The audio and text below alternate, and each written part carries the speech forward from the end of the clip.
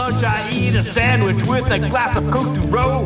No one can see you drinking when you're working from home. I still produce reports in a professional font, but now when I have downtime, I can do what I want. And welcome to the Existentialist Cucumber, the podcast that's wondering if the Blue Jays are going to ask Mattingly to shave those sideburns. And my name is Larry Wu. And I'm Curtis Withers. Yes, that's right. Don Mattingly, the man, the multi-time all-star for the New York Yankees, and celebrated Simpsons character, is now part of the Toronto Blue Jays. He'll be the second in command as the bench coach behind John Schneider, the manager. And yeah, I'm curious to see what his hair is going to look like. See, Curtis, I that's why you should have told whoever you were signing to do the press conference or with Mattingly, the first one he's ever done in Toronto, and just to ask him about that. I'm sure he must get it all the time. I think so. I mean, there's some people who know him only for that, right? and what was this? Okay, so I know that there was a tie-in, like Mattingly in that episode. He's the only one that doesn't. Actually, no, him and Strawberry, right? That doesn't have any bad luck bestowed upon him, and he gets fired by Mr. Burns because he won't shave his sideburns. But apparently, there's actually a real life tie-in story that actually makes that joke even funnier, right? That's right. There was one time when the Yankees were particularly sort of mediocre, and he had I can't remember if he was like looking for a trade out of the Yankees, and that's why sort of they were kind of being a bit heavy-handed with him. But he had a mullet. It was a pretty good mullet. You and I were talking earlier about baseball mullets, and in particular Dave Stieb. Mm-hmm. I would say this was sort of on that level, and he was asked to get a haircut, and when he refused, they benched him. This is like a 6-time all-star. They benched him, and then they said that they were going to fine him $250 a day until he got his haircut. In a sport that really you're wearing a hat throughout the entire thing. Yeah, absolutely. So he did get his haircut, but then I think he sounded off on the team afterwards. But so then, yeah, they brought that joke over to the famous Simpsons baseball episode. Homer and at one point, he shaved his head so that he's almost got like in the inverse of sideburns, right? Like where his sideburns would be, he shaved like his hair straight up. And Mr. Burns is still, Mattingly, I told you to shave those sideburns. You're off the team. But then he says the famous line, right? Oh, still like him better than Strider. Yeah, that's right. Oh yeah, so hey, good luck with him, and and that episode was Homer at Bat. What was it, season 3? That was during the baseball strike, right? I think so. Yeah, yeah. Okay. That's how all these guys were available. Yeah.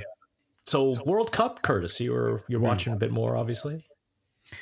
Yeah. So Canada is officially done. There was no result today that would have salvaged their cup and put them into the knockout stage, but I think they wanted to go out, with some pride and maybe get a point for the first time ever, and they didn't. They lost 2-1 to Morocco, and a lot of it was due to they just played terrible, especially defensively, at the beginning of the game, and got down into an early 2-0 hole.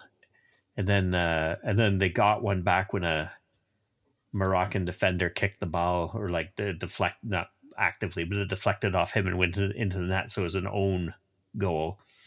So, Alphonso Davies still has the only goal for Canada. That wasn't an accident. So you're like, it's not going to be great. But then they played a really good second half, and they came very close to tying it.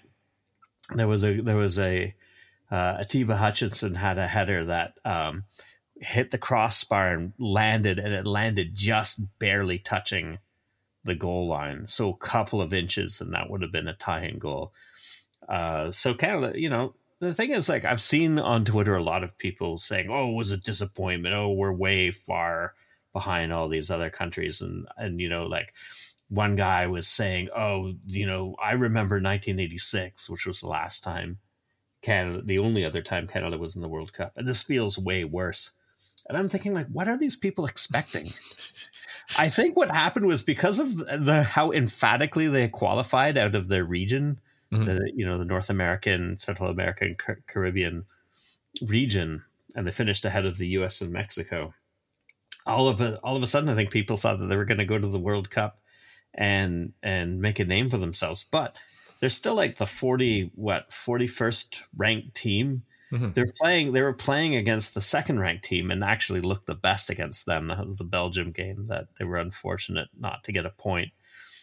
The 14th ranked team and the 2018 runners up in Croatia, who schooled them pretty hard, and Morocco, who's like ranked, I think, 21st or 22nd in the world. So, they're not supposed to beat any of those teams. And they played, I think, they played really well for a game and a half, and then played like ass for a game and a half. I just don't think that you're going to get much more out of them. I think like expectations are completely unrealistic on this team. It's a stepping stone to hopefully something better when Canada is a co-host along with the US and Mexico 4 years. I think this just provides hope, right? Mm-hmm. And it's also Twitter. Come on, we've been talking about Twitter all week, and we've got Twitter stories, and it's just a horrible place to be. Any other, I guess, upsets? Yes, there were. So that was Canada was in Group F. So it was kind of an interesting sort of situation because Morocco ended up going through as the top team. Belgium was eliminated after a 0-0 draw with Croatia today. So Croatia goes through as the second team. Morocco, with 2 wins and a draw, goes through as the top team, which nobody expected. And then the crazier stuff happened this afternoon in Group E, where it was all the teams still had a chance to go through. Germany needed a huge game to even have a chance. And, they're a traditional power. They were in danger of not making it to the knockout stage for a second straight World Cup, though. But they ended up beating Costa Rica 4-2, so the 4 goals they needed for a tiebreak. But it ended up not mattering because Japan beat Spain, the 2010 champions, 2-1 after beating Germany earlier in the tournament and yet losing to Costa Rica in between those 2 games. And Japan goes through as the top team in that group. But if they had have tied Spain, then Germany, because of those 4 goals, they would have gone through on the tiebreak. So Japan, in injury time, they're just holding on for dear life because they can't afford to draw Spain. They have to complete this improbable upset, and then they do, and they go through as the top team. So Morocco and Japan winning their groups. If you had a bet on that, you would probably get a good payday. This is almost have memories of what was that one World Cup when South Korea went on a tear? That was when they co-hosted with Japan. Yeah, that's right. I want to say that was 2000. Was that 2006? Maybe. Yeah, they did. They went to the quarterfinals, the semifinals. They beat Italy along the way, I remember, which was hugely controversial. Mm-hmm. Yeah, that's right. Yeah, South Korea. Yeah, sometimes I remember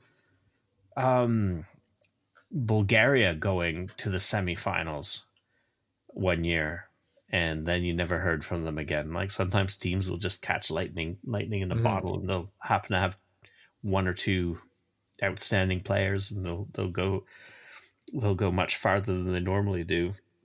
but usually you'll see the traditional powers, in there. But like no Germany, and potentially no, I guess, Argentina. Or did they go through? I can't remember if they're still to go. Oh no, they went through. But yeah, I think like it's pretty interesting to see like the traditional powers have to sweat it a little bit, like Argentina, because they lost to Saudi Arabia originally. They had to sweat it out and then put forth a couple of good results to move on.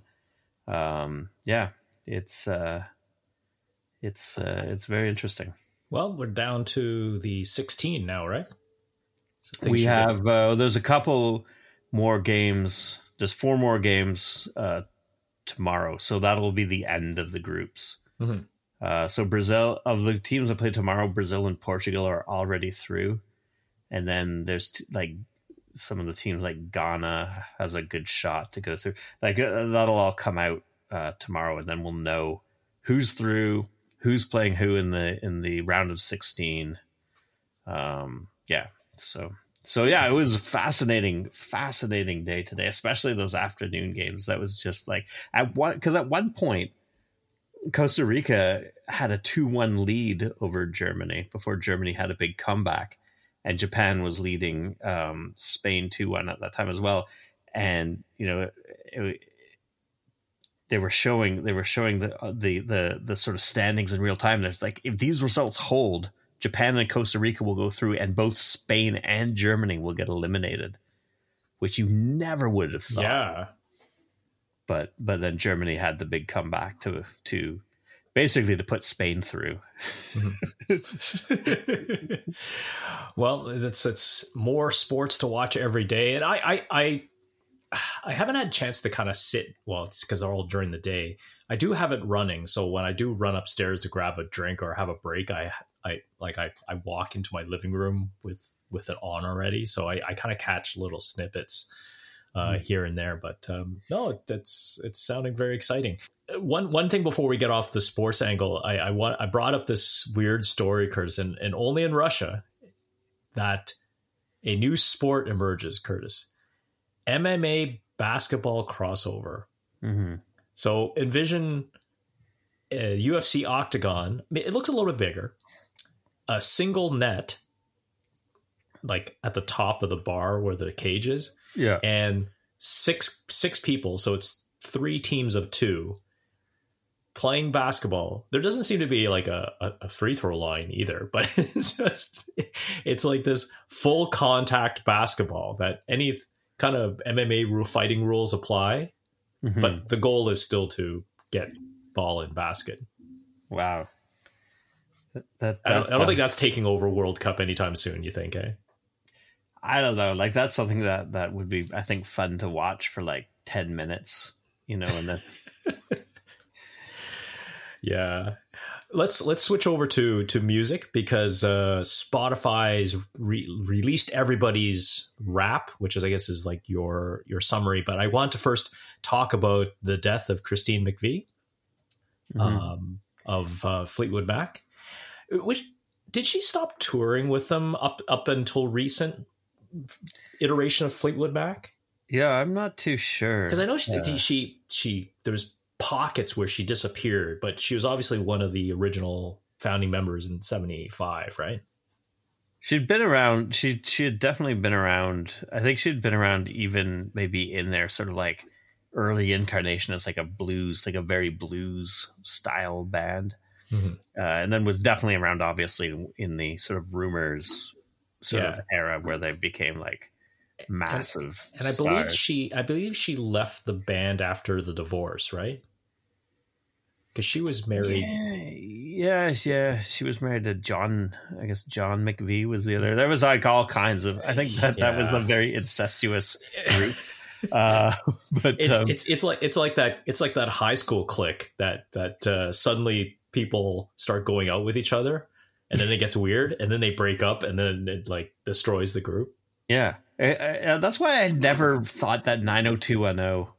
I mean, for many reasons, it wasn't realistic, but that was the biggest one for me. Was that like they're all like dating each other, and then they're still hanging out and going to the peach pit. Like I just didn't. I don't know. But yes, it wasn't quite as it was a lot more acrimonious, I think, in Fleetwood Mac. But I think she came back, obviously. Like they all came back and worked together again after they sorted things out. But yeah, Christine McVie, yeah, she was definitely like, a huge contributor. Like she had, very, very distinctive voice, sort of different, obviously much different style from Stevie Nicks, the other female vocalist, quite young too. Like she was in her 70s, right? And it sounded like she kind of kept her illness kind of quiet, because even Stevie Nicks didn't really know that she was really that sick, or until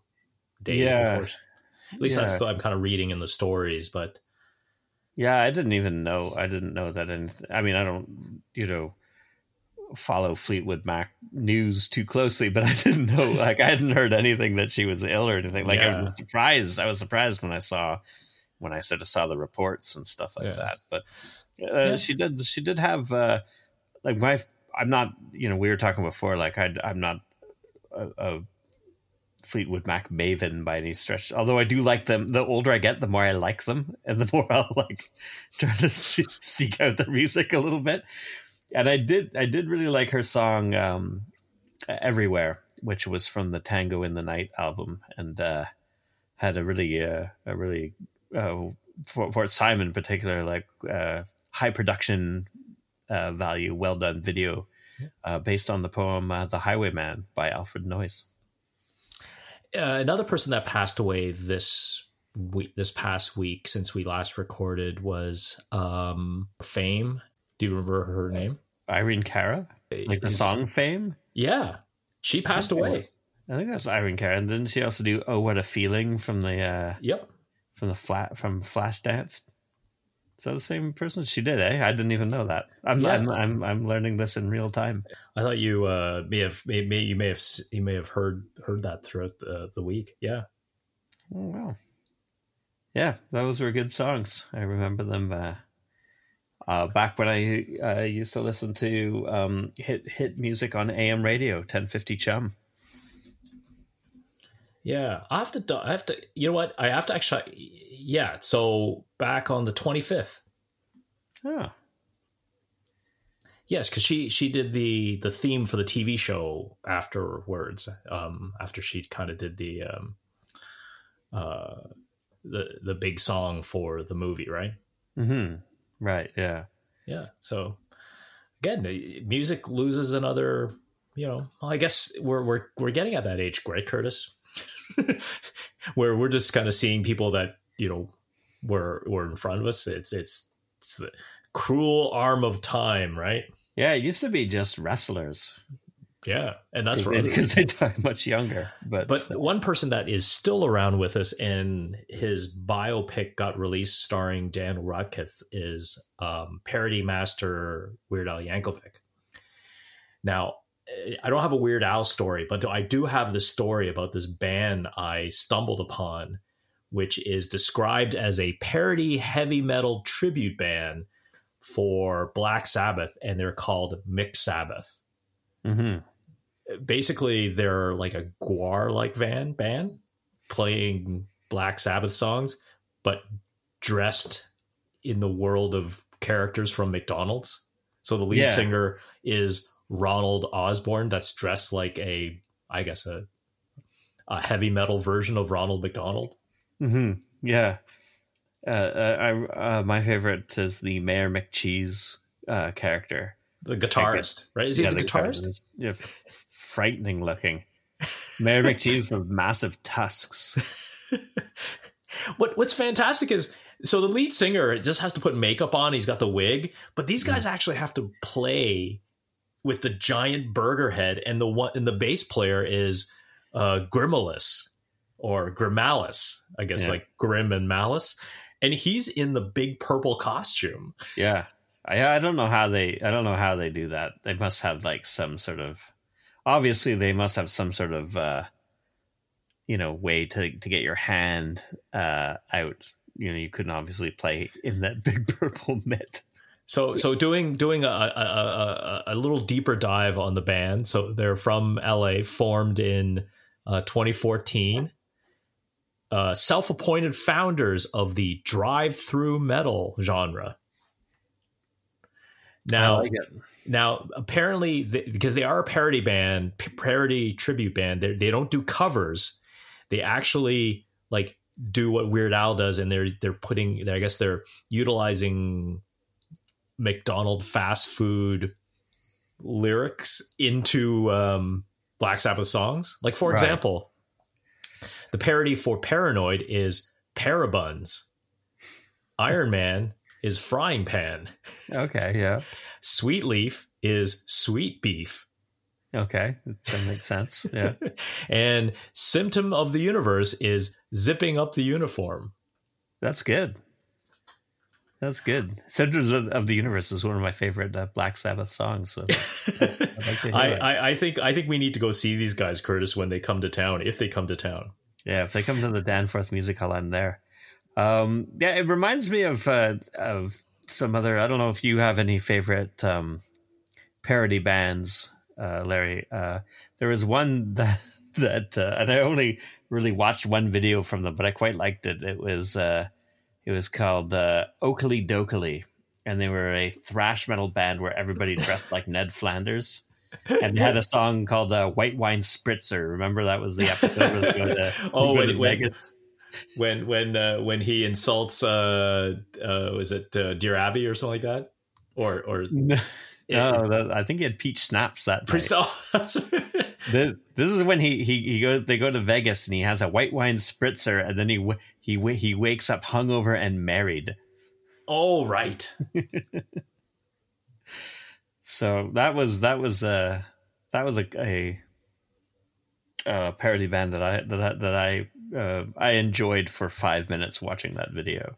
But I think there's something here with the fast food metal band genre, as they say, drive through metal. Mm-hmm. So I'm thinking I came up with a couple other bands that maybe you and I can form one day, or maybe we can kind of convince someone to become part of this musical following, and we can have them call themselves ACKFC. Mm-hmm. Yeah. Okay. I like it. Twisted Sizzler. Yeah, I like that one. And maybe if we find someone that's a little more mellower in terms of tone, maybe not so much metal, we go with Burger Kings of Leon. Yeah, that's pretty good. Well, yeah, I like. Well, either way, go check them out. This is Mick Sabbath.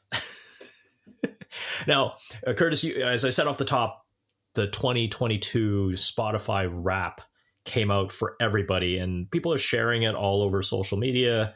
That you can see what Spotify does is it kind of takes all the data of all your streaming throughout the year and kind of puts together this bespoke kind of summary of what you've been listening to throughout the year. So I'm just going to go through mine very quickly. Let's see if I can get to. So apparently the number one song I listened to, and this is the weird one that I was like, what? Let's see. Apparently I listened to about 1,700 songs throughout the year. And apparently Dua Lipa was my number one song. Okay. All right. Followed by Tito Puente. Okay. With Oye Como Va. and this was a real, this was a surprising one. Tragically Hip. Now this song I do like. I don't remember playing it that much, but maybe I did, which was It's a Good Life If You Don't Weaken. It's a decent song. It's not very typical of Tragically Hip, but yeah, the Dua Lipa one was weird. But so yeah, that was my top songs, I guess. But apparently, but they also talk about like artists that you listen to. So apparently, my top artist this year was Tito Puente. Apparently, I spent 1,003 minutes listening to him. Wow. Tito Puente. No joke. I'm not. Is he like he's like the bongo guy, right? Like a mambo, Latin jazz, maybe Yeah. samba, maybe because Right. it's but apparently, okay. So close second was Steely Dan, so I'll give you that. Number 4 was Dua Lipa again. I'm like, I know we did that segment when I said old guys listening to new music. I don't think I listened to it that much when I was doing my research, but maybe. And after her is Sergio Mendes in the Brazil 66. You like sort of like a lot of that sort of high like stuff. Like it's a playlist that would have befitted a hi-fi audio file from the 1960s. Maybe, yeah. Living in some kind of space age bachelor pad. Yeah. Now, apparently podcasts, no surprise because of quality control, our podcast is number 1. Followed by the Busted Open podcast, which is a wrestling podcast that I do listen to. Yeah. So, Curtis, I'll pass it to you. What did you have on your wrap that was worth noting? Well, Heather and I share an account, which is funny because like when you share an account, you really share it. Sometimes I'm at work. If I'm listening to it at work and I'm playing around with the volume, and she's listening to it at the same time on the TV, then all of a sudden, like out of nowhere, the volume will go way up, and then she'll be texting me like, "Are you listening to the Spotify? Like, you woke up Arthur blasting the volume." So, can you hear that? Yeah, he wasn't too impressed about whatever you were playing. He must have had some kind of memory. Yeah. What was the song? Do you remember? Well, no, I can tell. I can't remember. I can't remember what song it was that they didn't like. I can tell you, however, that the number 1 song on for me in 2022, "Walking on Broken Glass" by Annie Lennox. Sure. Yeah. Number 2, "It's Raining Men." Number 3 is hold on. Let me. It's Raining Men is actually the Weather Girls. The Weather right? Girls. The Weather Girls. Okay. Correct. Number 3 is "Inner Smile" by Texas. Heather went on a huge Texas kick. But then number 4, "Girlfriend," Matthew Sweet. Wow, going deep in the vault. Yeah, I got into that song. I got back into that song for a while and was listening to, because it's got such good guitar, like really weird, sort of chaotic guitar, sort of just splattered all over it. And "Girlfriend" is before the album that had "Sick of Myself," right? Right. Or yeah. okay. I'm not a huge Matthew Sweet fan per se, but I knew about those two big things. And then he went on fronting Austin Powers band as Ming T, right? I think in the Austin Powers movie, yeah, he is Austin Powers' band.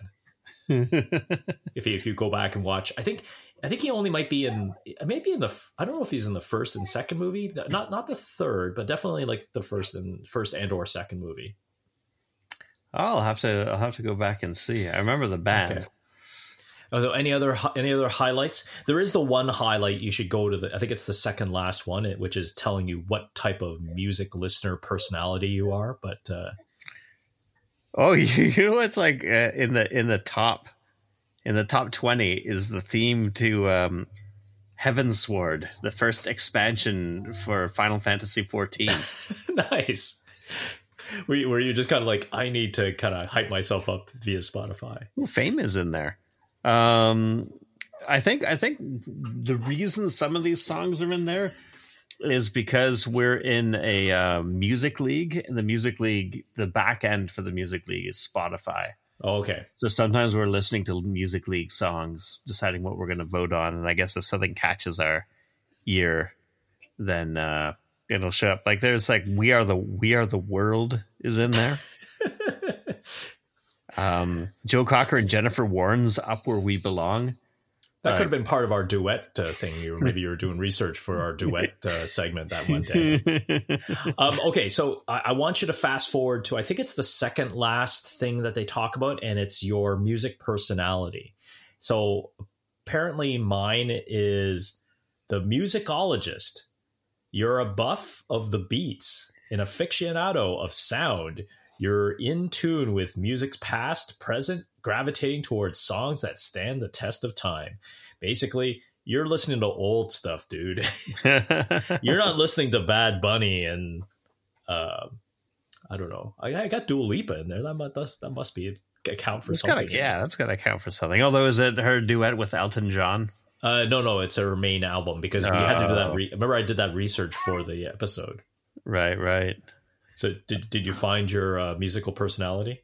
I don't know where to find. I can only find my top songs of 2022. You have to play the entire rap piece, like the one that's scrolling 2022, that icon, and that's like a story that has multiple pages, like I don't know, about half a dozen or a dozen pages, and then it's the second last one that talks about your musical personality. This I think I'm just I must be too old. It says your Wrapped is here. Find out who you're listening to. Yeah. And it's got my top songs. So what is the other thing I have to?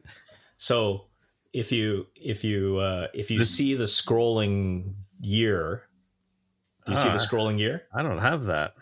Unless Okay, old guy. We'll figure you out sooner or later. We can come back to that if you can figure that out.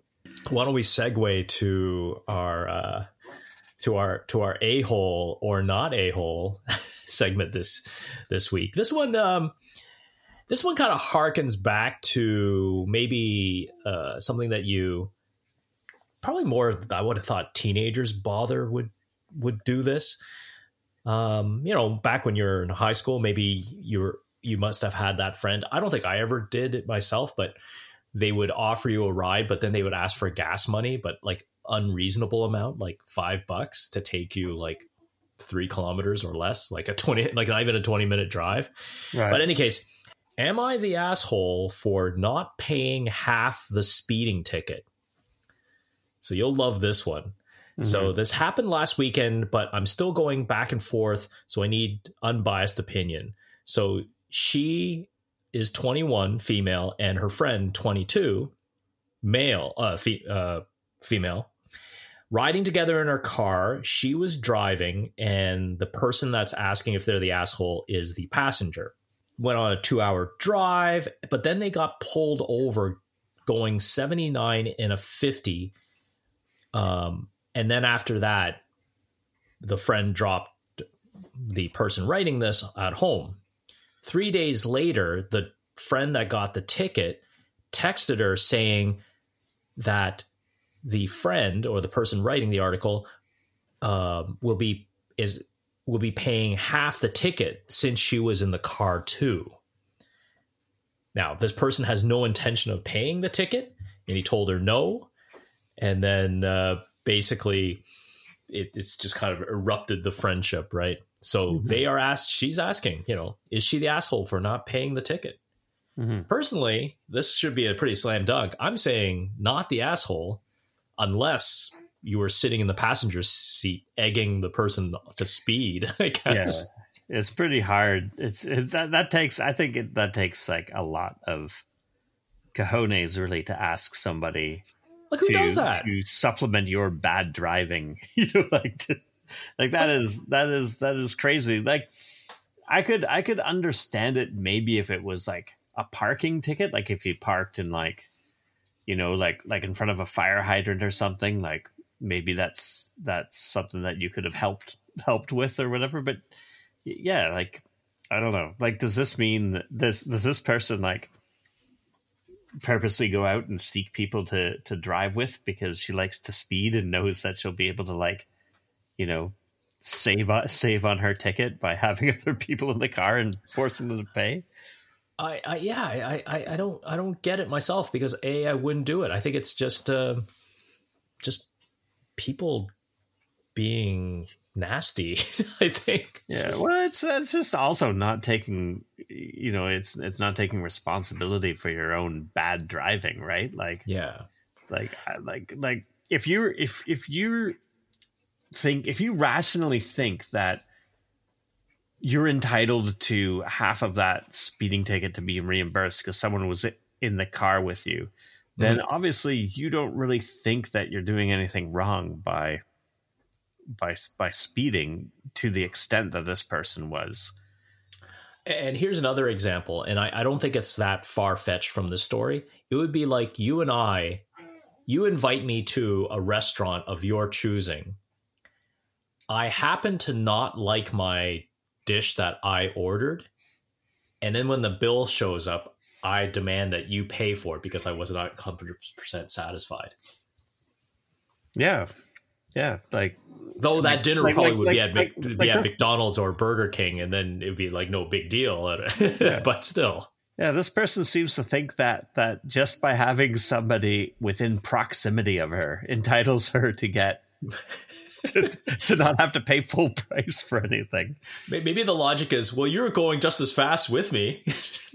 Yeah, it's true. You would have no argument against that.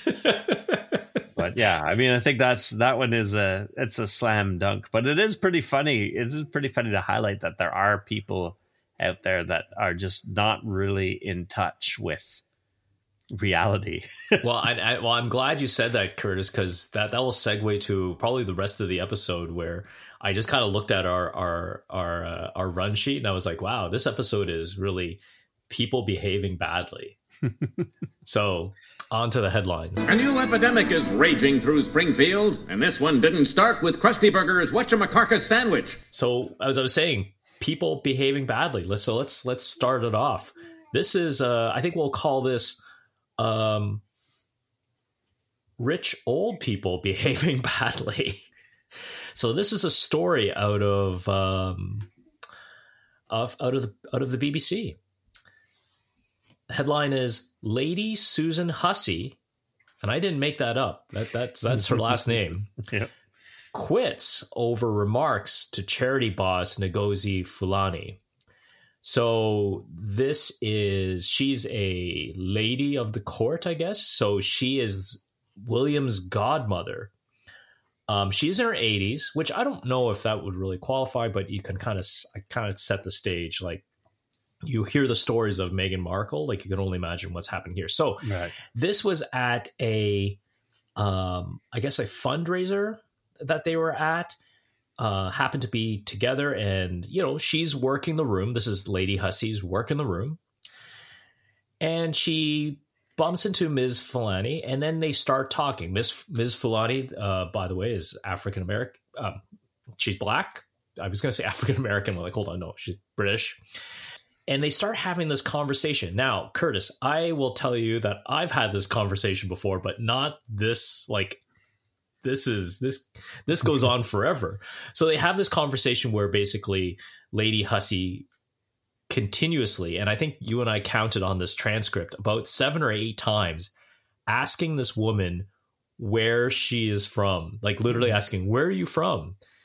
The funny thing is at the beginning of this, like, the woman, Ms. Fulani, just thinking, because they're at this to-do with other charitable organizations, I guess she meant what organization she's from. So she answered Sista Space, which is the name of the charitable organization she belongs to. But no, she just keeps pressing it. Yeah. Like, no, where are you from? Yeah.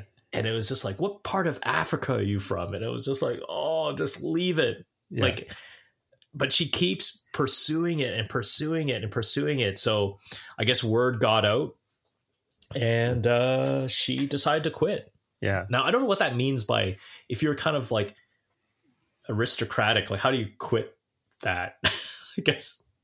I don't know. You gotta turn in your silver spoon, I guess. Oh God, Curtis. Yeah. It was, like we thought about like giving the blow by blow of the conversation, and it would have taken us so long because 8 times. Just will not drop it. She will not drop it. You know what, Curtis? I don't know. Again, this is like old people like you and I looking at older people. I don't know. Part of me, I can't wait till I get to that age, because then that'll like allow me to excuse me to do stuff like this. Like, can you imagine? It's like going into a party, going up to someone that you haven't seen in a while, like, or maybe you never met before, like sizing them up, looking them up and down, and then saying, "So what's up with you?" Yeah. What's you? Like, yeah, and yeah, you'd find something to make them feel like they're an outsider, right? Like, oh, you're not from around here. What's the deal with like, where are you really from? No, wait, where are you really? And then not dropping it. Oh yeah, I've had a few encounters. Obviously, when I was younger in grade school or whatever, I never understood it. And then when I caught wind of it, but then when I'd answer, I'm from Brampton, and of course, I swear, Curtis, there was about a few people that actually said, no, where am I from? They didn't push like she did, but then they would change it by saying, oh no, where are your parents from? Right. So if you're trying to confess, have me confess. Yes, I am Chinese, but I'm born here. You can, like, probably the zero accent, or I have the best Southern Ontario accent. but yeah, it's happened to me before, and I kind of told you, I was like, man, if someone ever asked me this today, it would probably be like my triggering thing. I'd probably go off maybe if someone were to ask me. Yeah. It's and the thing is, I just don't think that especially in England, which is so sort of class conscious still, and I just don't think that these aristocrats who have sort of played by a certain rule book, I don't think they see anything wrong with this, right? Oh God! Like here's one excerpt of the transcript. So this is Lady Hussey. No, but what nationality are you? And she responds with, I am born here. I am British. And Lady Hussey goes, no, but where do you really come from? Where do your people come from? Oh, so like, she's a British national. Like, like, oh God. Yeah, absolutely. So gotta love that. But in a slight adjacent story to that, again, more people acting badly to each other. Jacinda Ardern and Sanna Marin, is that how you pronounce her last name? Dismissed suggestion their age and gender was the reason for meeting. So this is Finland's prime minister and the famous New Zealand prime minister apparently having some type of summit, and like a scene out of She-Hulk, attorney at law, a journalist asked whether it was because they were similar age and gender that they were meeting. Yeah, like they were having a sleepover or something. It's crazy. Exactly. And what are you wearing to that meeting? Yeah. I mean, and I think they bring it up too, is like, world leaders meet all the time, and they meet to discuss, matters of trade, probably cooperation on like environmental initiatives, any number of things, but probably not like, hey, you're my age. Hey, do you like Sex in the City? Let's go hang out. No, it would be, it'd totally be She-Hulk over, right? But it would be like Wongers and Madison. Oh yeah. So the two of them would just be getting drunk. Yeah, on vodka and yak milk. Well, I don't know what do the Finns drink. I guess that would be vodka, right? Yeah. What do the Finns know? Yeah. Maybe they have Finlandia, right? That's yeah. And what are the New Zealanders? Are they like big beer drinkers like Aussies? Yeah, I think so. I'd have to ask. Some type of beer alcohol concoction that will destroy your gut and give you the worst hangover ever. Yeah, shot of vodka with a beer chaser. Sounds pretty good. I love that. Oh, that's great journalism. Yeah, it's amazing that somebody would ask that question at a press conference of two world leaders, right? Like, it really is. It really is. Yeah, no. It would have been awesome if, he used some kind of derogatory term. So what are you chicks doing? Yeah. Yeah. But they pointed out like it because he says it like explicitly, it's gender and age. Because if it had been like Margaret Thatcher and like a similarly aged female head of state, it wouldn't have that question probably wouldn't have been asked. But these are, they're both in their, I think they're both in their 30s, right, and female. So then it's like, hey, did you guys just like call each other up and decide to hang? Like. Oh, pretty stupid. God. Oh, God. All right. So more people behaving badly. So you know how crypto is going through this basically death spiral. So this is Sam Bankman. Apparently, we have two stories really of that start with his name, Sam Bankman. His last name is Sam Bankman-Fried, right? Yeah. Doesn't think he's criminally liable for FTX's collapse. And the second headline is his name doesn't know who took $515 million from FTX. So of course he's sitting in the Bahamas and kind of waiting extradition, which I'm not too sure in this whole grand scheme of things. But Curtis, so we talked about not trying to understand what crypto is, but we know it's all digital. Mm-hmm. How do you make $515 million disappear without a trace? But maybe that was the whole thing about why crypto is so appealing, right? Because it would not be traceable, and that the fact that it's decentralized, it's not like someone snuck into a bank and took it, or you can see I thought you would be able to see a transaction happening of something being taken away from one ledger and put into another, or I don't know, Curtis. Yeah, I don't really know. I just know that we have throughout the lifespan of the existentialist cucumber, we have had many stories about why you should not invest in cryptocurrency. I think this is maybe the most egregious one where like $500 million can just go missing. Then you see of course, when they do these stories, especially on TV, they always have to go to the people that invested that took a loss from this. And it's like people that it's like, really, why did you invest? Like, these are like people that you wouldn't think would have that much money to throw at it, or just, treat it like almost like a lottery ticket. Mm-hmm. Oh, I saved this money to help my granddaughter go to college. Now it's gone. I'm like, what? Yeah, like I could see having like some money that you're setting aside to put into sort of like higher risk investments that you kind of insulated yourself from, right? And by higher risk, you mean going to Vegas as a trip with the guys on a weekend? That's the highest risk. But yeah, like you sort of that you might invest in crypto or something that seemed like high risk, high reward kind of thing. But like, yeah, college funds and stuff really like shouldn't be.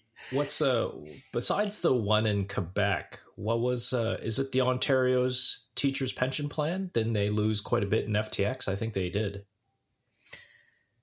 Oh, did they? I remember the Quebec one. That was from a previous. I think they were also part of this loss. But hey, that's what happens when you try to invest in something that's quote unquote decentralized and unregulated. Yeah, and has a name and has a has a name like Ethereum or something like that. Like just the very nature of that word is non-tangible. Yeah, because I would rather put my money and life savings into Ethereal, maybe. At least that's tangible.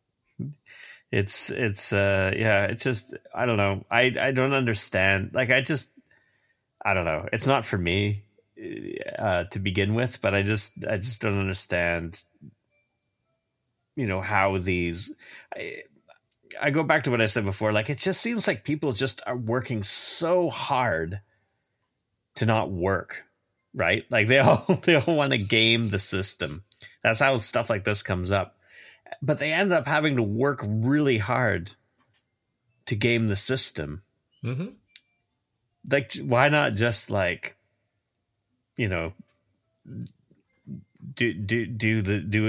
a normal, like just pay your dues like everyone else, I guess is what I'm trying to say. Well, hey, I'm sure Elon will tell you have to pay your dues. So that leads us into our almost our weekly, these are, segment of what's going on with Twitter. So apparently still running. Still running. Barely, I guess. Like, Twitter never made that much money to begin with. So for Elon to think that he can make money from it, hey, good on you.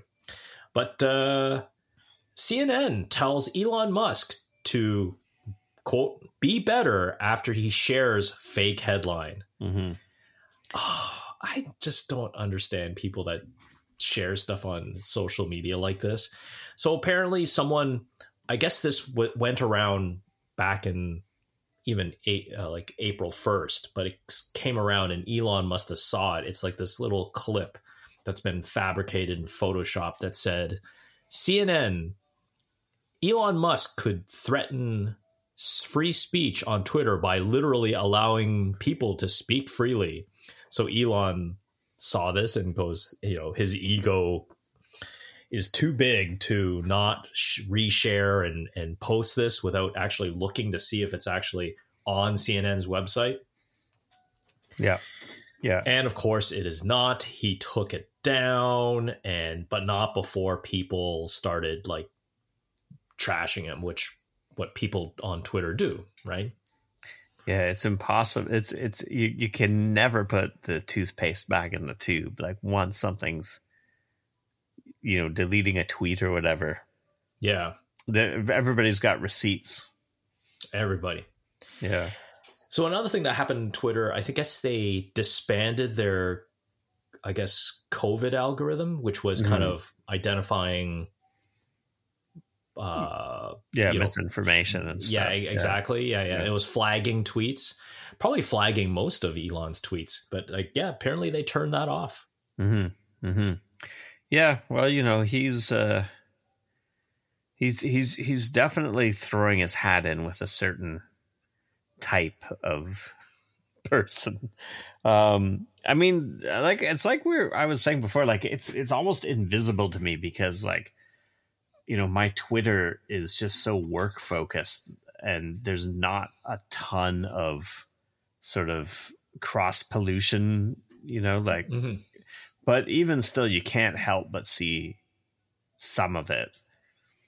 And, but I really don't know what's going to happen. Like, Twitter still is the preferred method of disseminating information for a lot of companies, definitely in sports, right? Like it's massive. All the teams from all the big four North American leagues have their own PR accounts that they will post, transactions, injury reports, stuff like that.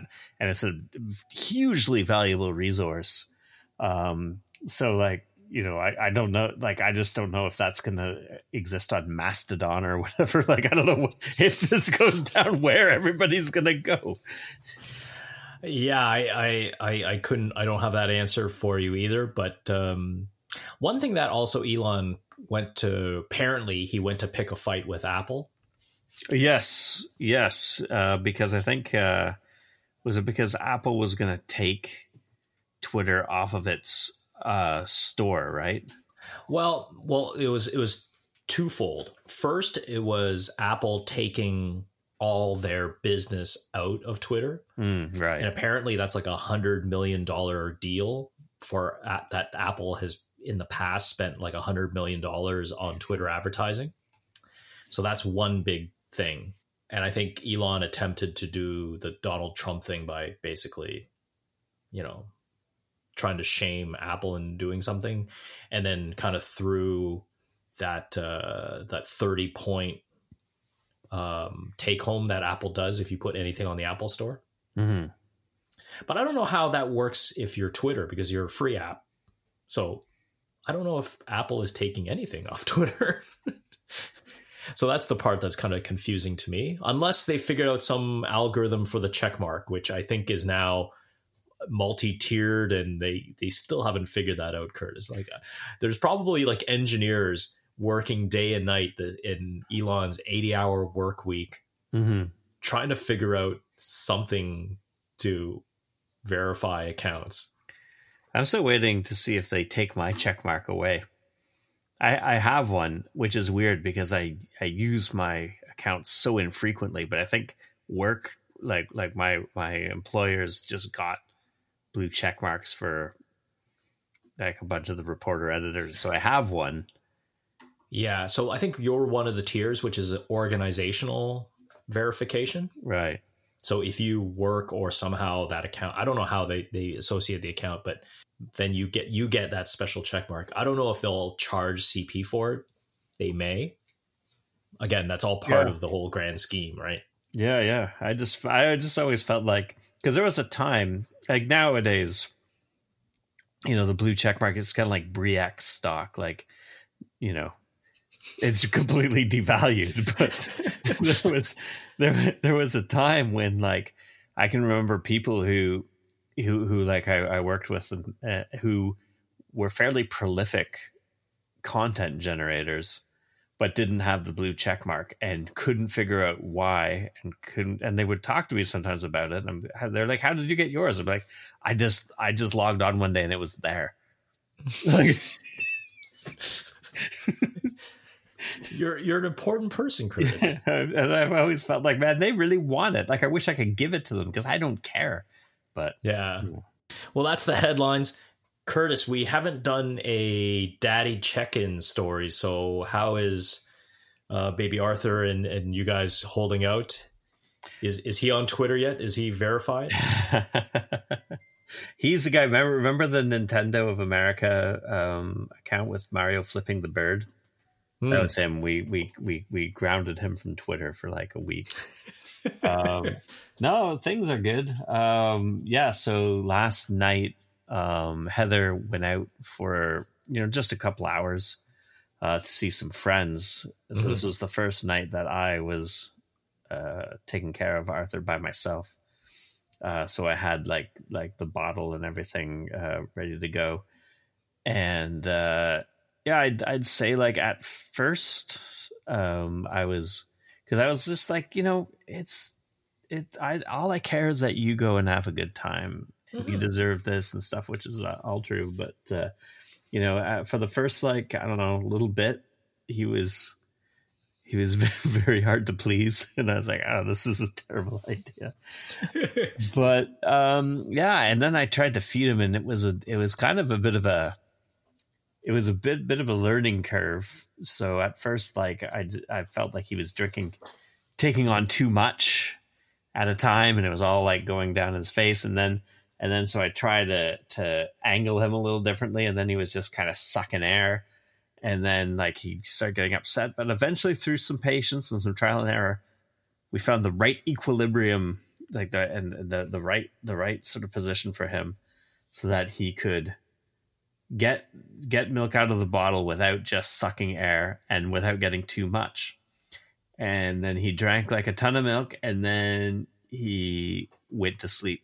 And so when Heather got home, he was sound asleep. I was just playing God of War, and and I was like, oh yeah, he's been like this the whole time, like mission accomplished. Yeah, mission accomplished. So anyway, I think ultimately I found out that I could look after him and feed him, and he would not die without. It's called parenting. Yeah. See, the one thing that I'll have to ask you when it actually does happen to see if it triggers you is when either friends or family refer to what you just did as, oh, Curtis is home babysitting. And I used to kind of correct people. I'm like, Yeah. I'm the parent. That there's no babysitting when the parent is there. That's called right. parenting. That's right. Yeah. Yeah. Yeah, for Listen, sure. Yeah. It always kind of bothered me because it was like, okay, yes, I know I'm not mom. You know, mom is very, very important, but Yeah. I'm parent. I'm taking care of kid. Yeah. It does not mean I'm babysitting. Babysitting implies that once the gig is over, I get my $5, maybe my bird cage, Yeah. and a Yoo-hoo from the fridge. Yeah. Yeah. What other babysitting perks do we get besides the busted bird cage that Lionel Hutz got? Was it There's a fork, I think, like a wasn't there like, or was he just combing his hair with a fork? And he was using the fireplace to burn his files, right? Yeah. I get to keep this rusty bird cage. Still got it. Yeah, he was. Miguel Sanchez. Say hello to Miguel Sanchez. Yeah, Yes, that's right. see, that's yeah. that's babysitting. Yeah, yeah. Getting a strange sort of ambulance chasing lawyer to like after your kids is babysitting. What we do as fathers is nurturing. Ah, there you go. Did you guys go to Santa Claus parade? Did you guys brave the cold? We did. Yeah? Yeah. It was pretty good. He slept through the whole thing. It was great.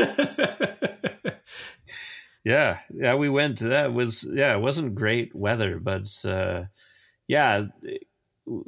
Christie Pitts is a good place to camp out because you get to see, like, because that's where it starts, right? So you get to see Santa Claus pretty early on, and then you just go home.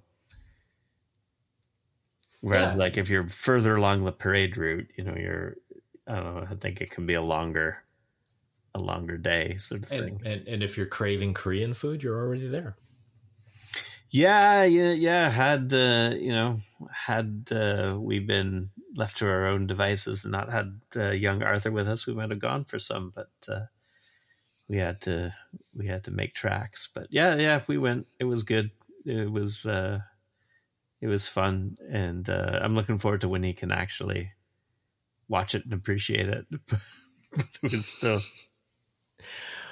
Well, I think for the next episode or so, I think I'm going to make a point to listen to more Fleetwood Mac because I feel really bad. I really have no insight into Fleetwood Mac other than rumors and a few songs off rumors. But now with Christine McVie's death, I'm very curious. Also, looking at my rap, I think I need to kind of work on diversifying my music away from Latin jazz. Yeah, although I think if your 2003 rap is a bunch of Fleetwood Mac from Rumors and Tusk, they might say like you're still listening to old stuff. I think that's unless maybe McSabbath is on Spotify. Maybe they have an album. I might actually have to investigate. It's hard to tell. I was actually affected by the, remember when we were talking about the Neil Young, Joe Rogan beef, Spotify beef? Oh, yeah. So I was actually affected by that because of this Music League, because the theme that we had was anachronistic songs. So songs that sound like, I guess, older or possibly, more futuristic than the era in which they were recorded. And I wanted to use Wonderin' by Neil Young and the Shocking Pink. And then I remembered I can't because of Joe Rogan. Damn you, Rogan.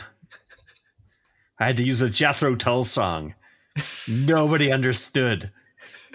You should have broke out some Moody Blues. Then really confuse everybody. Moody Blues would have worked. I think so. I think that would have confused the heck out of everybody. I think what I did like is somebody commented on my Jethro Tull, The Whistler, from the Songs from the Woods album, and they said that not only did because you don't know who submitted what song until like after the voting's done, but they said not only did this person go, this person wasn't content choosing a song that sounded like 2 decades old. They went for 2 centuries old. So I felt pretty good about that. No, I think you would have won. Well, just out of curiosity, in your Music League, what was it a winner picked for that? Yeah, so that round, it was Heather actually won with her submission, which was The Longest Time by Billy Joel, which was a good selection because that song was recorded in the 80s, but definitely has a 50s doo-wop sort of sound. Well, both of you had the same idea. Yeah. But I think she got like 8 votes. I think I got 3 for my Jethro Tull submission, which was 3 more than I thought I was going to get. So it's a moral victory. I'll take moral it. victory, and you got to savor those small victories, Curtis. Mm-hmm. Yeah. The small ones all add up. In any case, thank you for listening. You can catch Curtis and I weekly on Spotify, and maybe we're on your Wrapped, and you can let us know if we are. Apple Podcasts, Google Podcasts, and basically everywhere that you would find and listen to your favorite podcast. If those formats have a rating system or a comment, please give us that 5-star rating or leave us a comment. We'll read it on the show. And that will also help people find our little podcast. Curtis, any last words other than we got to get on the Fleetwood Mac listening train? I just wanted to give I didn't want to bring it up too much during our athletic segment, but I just wanted to give a shout out to Canada's Davis Cup team. That's right. Davis Cup. Yeah. First time in the 100 and whatever year history. 120? I thought it was like that 100. old? I know it's over 100. I think it's quite it was a lot older than I thought. I was like, whoa. Yeah. First ever victory for Canada. Felix Auger-Aliassime, Denis Shapovalov, Vasek Pospisil just played amazing for the last like couple of months through like all the and what's interesting is they weren't even supposed to be in the sort of like final the final group stage. They got in as sort of like the lucky losers after Russia got booted out. And then ended up winning the whole tournament. So an amazing story. It's been a bit overshadowed because of the Canada at the World Cup, but just a fantastic result. So congratulations. And again, just like the Grey Cup, just kind of. I saw some headlines when we won the Davis Cup this weekend, but tennis is also pretty big, so I'm surprised that it didn't kind of get bigger headlines. Yeah. I think, I don't know, like maybe it's just the way the tournament's changed a little bit. Maybe it doesn't have the same kind of like hype or whatever that it used to, but it's still a great, like, it's still like, you know, like when Canada was going through the group stage, they had to play Spain. In Spain, and Carlos Alcaraz, who's ranked number 1 in the world, was playing for Spain, and Auger-Aliassime beat him. So, like, I mean, these countries are still getting their best players if they're available, like if they're not hurt or whatever, to play in this tournament. So it's still like, I think, an excellent tournament and just like an amazing sort of story for Canada, who never really, even like 6 or 7 years ago, you'd be like, Canada winning the Davis Cup? No way. There's too many, right? You got to go through Federer, or you got to in Switzerland, or you got to go through Rafa in Spain, or you got to go through Djokovic in Serbia, or whatever, But they're on top of the tennis world right now. So congrats to them. Oh, and I have one last word. I know you guys have been, obviously, with Arthur being a bit more homebound than you usually would be. Curtis, what is it? We're recording on December 1st. I'm already sick and tired of hearing Paul McCartney in the malls and in the stores. Oh, geez. That is like one of the worst songs for any holiday or anything. Like, really, it literally sounds like he did it in like 10 minutes. He probably did do it in 10 minutes. You're giving him way too much credit if you think he spent a whole 10 minutes. You did see the not Spotify, but the Netflix special of them recording Let It Be, right? Yeah, I've only seen bits and pieces of it, but like he's pulling magic out of the ether in that studio. Yeah. Curtis, he just probably it's just like the episode of Simpsons where Krusty comes running into the sound booth to do the voiceovers for his Krusty the Clown doll. Yeah, and he like just says 5 things really quickly and tells Lisa, take it from Pro Kid. Yeah, it's sideshow Mel. Yeah. It's but you know what? I looked it up one time and I don't have the number handy, but I looked it up one time how much he's making from that song, because it's still, like you said, everywhere, every single Christmas. And yeah, he's making like, I don't know, like $900,000 a week or something during the holidays. I don't know if it's that high, but it's something stupid. Yeah, I don't want to drag this episode any much longer, but I think for next episode or for the near end of Christmas or holiday special that we usually do, we should find out if that's his highest grossing song that he's ever written. Yeah, that's a good idea. That would be not surprising. I wouldn't be surprised, right?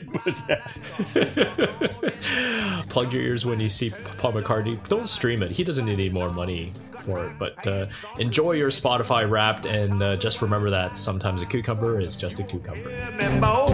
I'm living the good life while I'm working from home.